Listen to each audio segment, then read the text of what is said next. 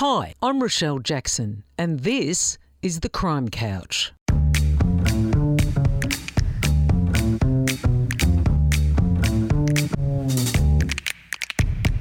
I'm an investigative journalist and true crime author, and I know who's who in the zoo, the crims, the cops, and the interesting individuals in between.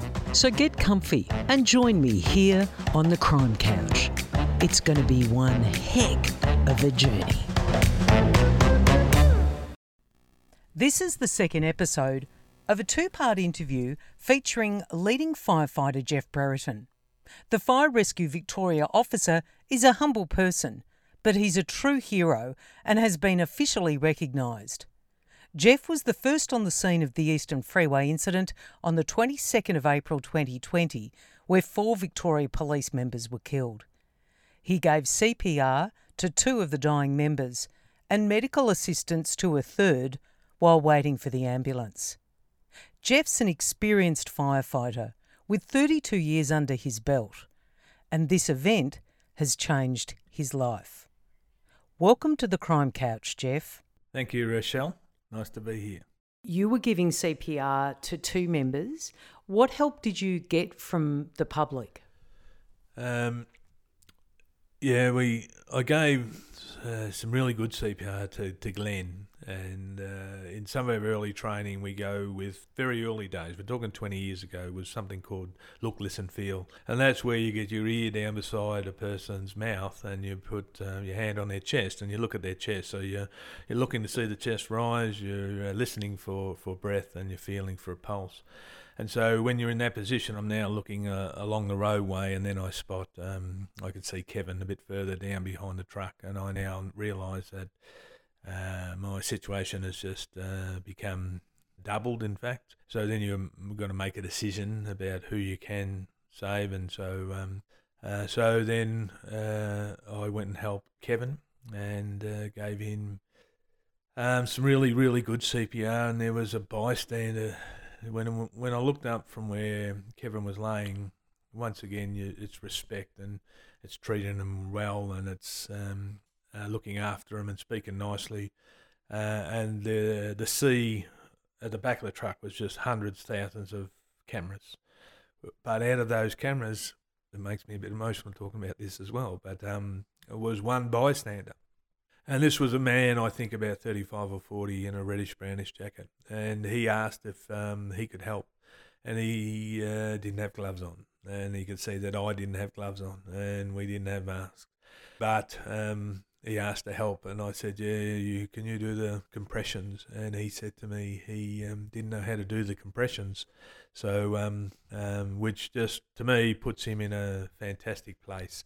And so I don't know who he is, and I wish him all the best, and I hope he's okay, and I really, really thank him for his efforts on that night, and I just instructed him through what to do, and for probably 2 or 3 minutes, and the ambulance turned up, 2 young ambulance officers, and they were wonderful, and they took over, and the ambulance have got lots more equipment to try and drugs and things like that. So he was in good hands, and he was in the best of hands, and but we know the outcome, so unfortunately. But I do hope that bystander, I don't know his name, I wouldn't recognise him, but I hope he's okay.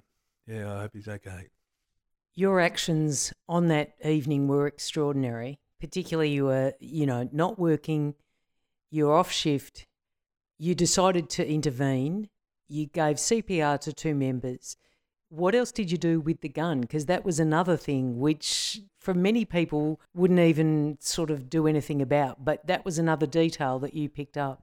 Yeah, it has, Rochelle. Kevin's firearm, Mr. King's firearm, had dislodged.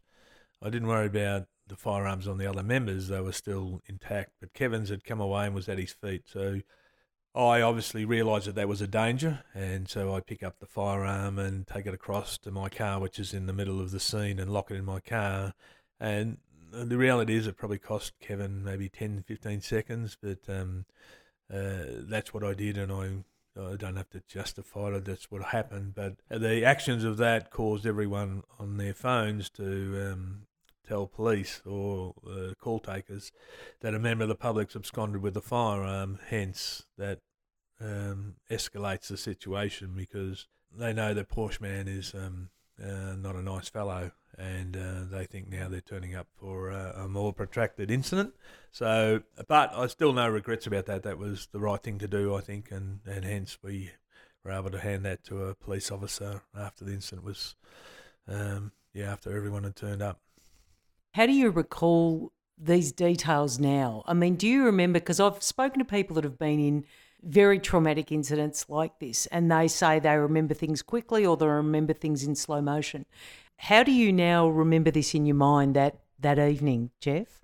Oh, just a series of events, and it's not a video flashback. There's just thousands of photos that just pop up when they need to pop up. But I've had some fantastic help from a psychologist, Tanya, and we just deal with things like that. But being in the fire brigade, there's every fireman. Let me say, Rochelle, every fireman, every police officer, every ambulance officer has been to traumatic events. Then, hence, anything after that becomes post-trauma. But there are ways of dealing with it. Like I said before, every time we turn out to an incident, then there is some silver linings.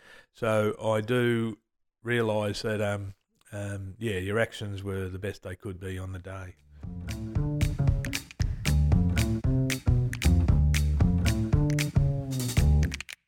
What's your response to people describing your actions as heroic and courageous? Oh, that doesn't sit well, Rochelle. No, it doesn't sit well. There was some people that needed some help, and I was certainly going to. I did my very best to help them all. So whether I would like to think that every firefighter would do the same. That's what I would think. And so that sits well with me. Heroic, and what was the other word? Courageous.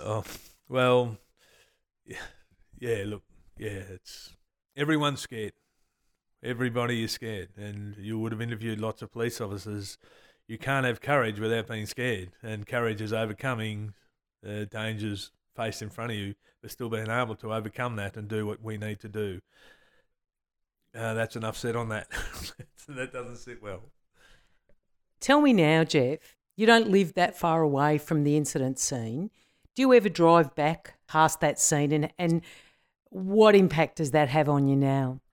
Yeah, I drove past it nearly every day, Rochelle, and you certainly know when the incident happened.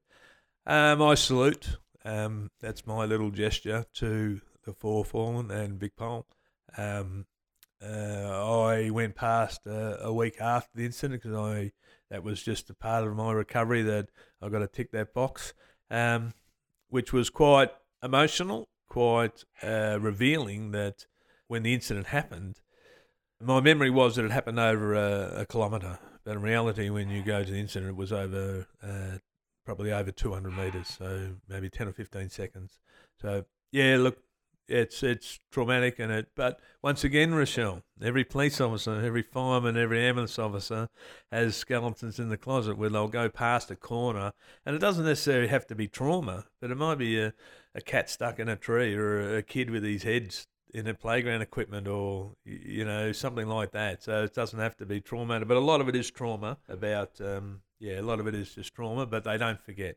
But we deal with it, and that's why we're police officers. And as they said, there's 5 million people in Victoria, and there's 3,000 firemen and 20,000 police officers and probably 1,000 ambulance officers. And so we're the chosen few that we're walking towards the fire flames when everyone's walking the other way. But that's our choice, and that's what we're training the new ones to do as well, Rochelle. Jeff, what impact has this incident had on you? I know it's sitting with you probably a little bit better now, but has it made you reflect about things in a different way?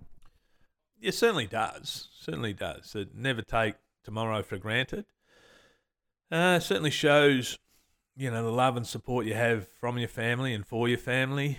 It shows support from your mates and from work.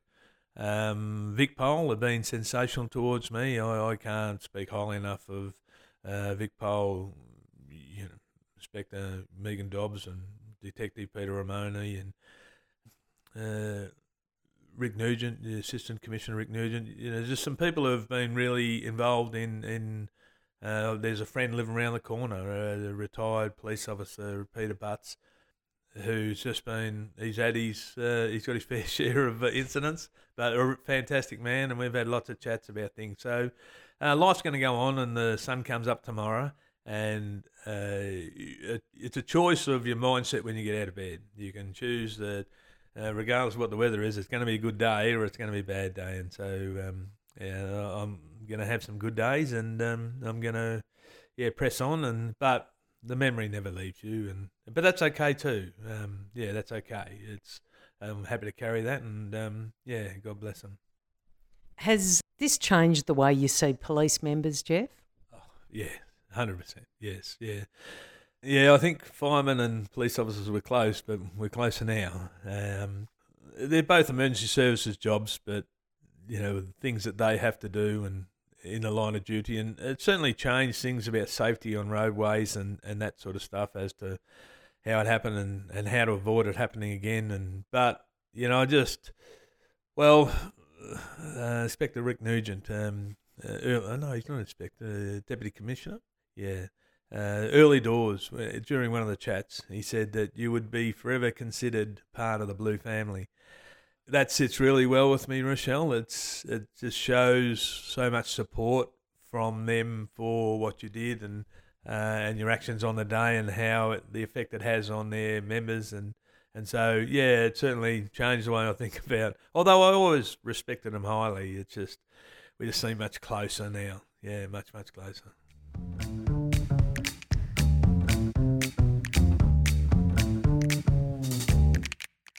Is there anything that you want to tell the families of those police members that unfortunately passed on that day or that evening? Look, my heart is with them, always, and with the fallen, with their fallen members of the family. I think about them every day, and I hope they're doing okay, and the support that they received at the memorial was lovely.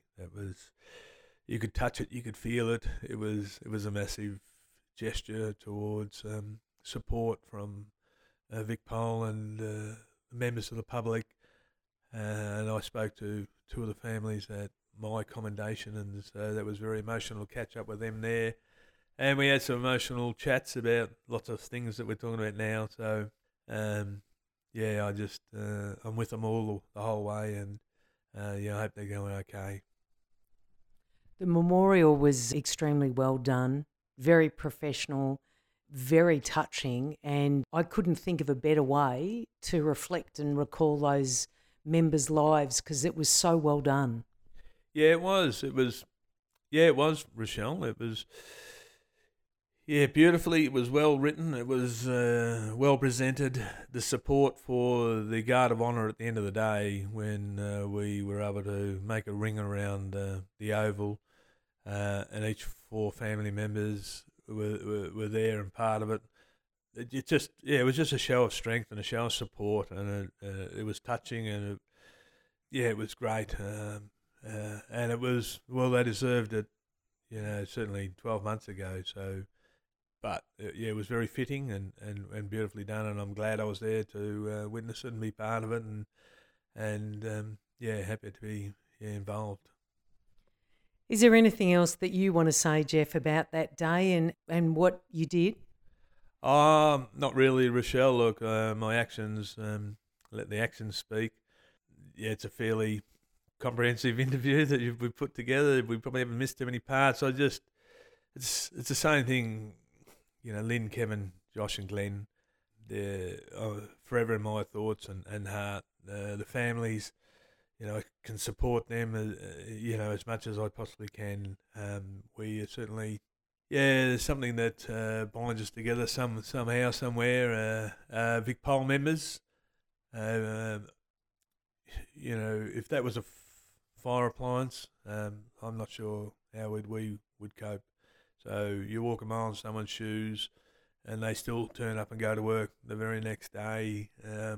my heart's with all them, and continue to do the good job, and we appreciate you looking after us. So thanks to VicPol members. Well, Jeff, thank you very much for sitting with me on the Crime Couch today. You've done an extraordinary service, and your selfless and courageous actions on that evening will forever be remembered. So thank you, and appreciate you sitting with me today. Thanks, Rochelle. Yeah, appreciate it.